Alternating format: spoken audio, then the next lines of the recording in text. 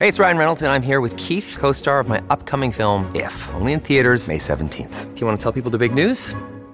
All right, I'll do it. Sign up now and you'll get unlimited for $15 a month and 6 months of Paramount Plus Essential Plan on us. MintMobile.com/switch. Upfront payment of $45 equivalent to $15 per month. Unlimited over 40 gigabytes per month. Face lower speeds. Videos at 480p. Active Mint customers by 531.24 get 6 months of Paramount Plus Essential Plan. Auto renews after 6 months. Offer ends May 31st, 2024. Separate Paramount Plus registration required. Terms and conditions apply if rated PG.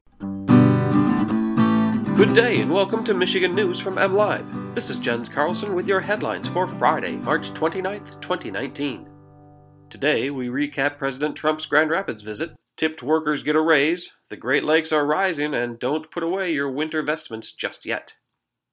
President Donald Trump held a raucous 2020 campaign rally last night in downtown Grand Rapids. He touched upon a number of topics during his time at the podium, including fully funding Great Lakes cleanup efforts.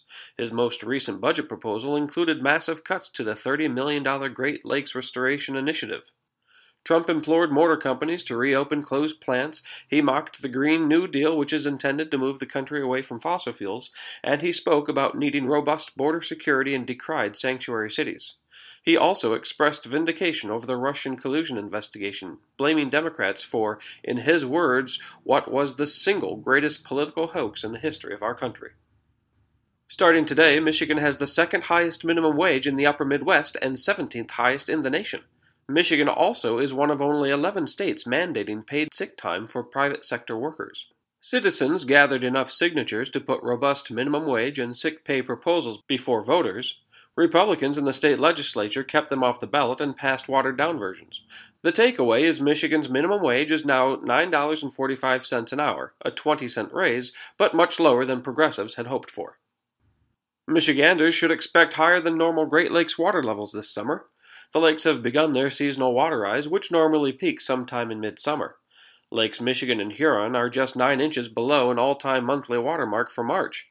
Lake Michigan is 6 inches higher than this time last year, and it is forecast to rise 4 more inches in April and 10 inches by summer's high water mark. Lake Superior is 2 inches higher than this time last year and only 2 inches from its all-time high March level.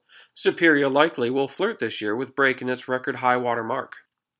And finally, we turn our attention to March weather for the final time in 2019. MLive Chief Meteorologist Mark Torregrossa says this weekend we can expect cooler temperatures and even snow, that's right, snow, in the Saginaw Bay region.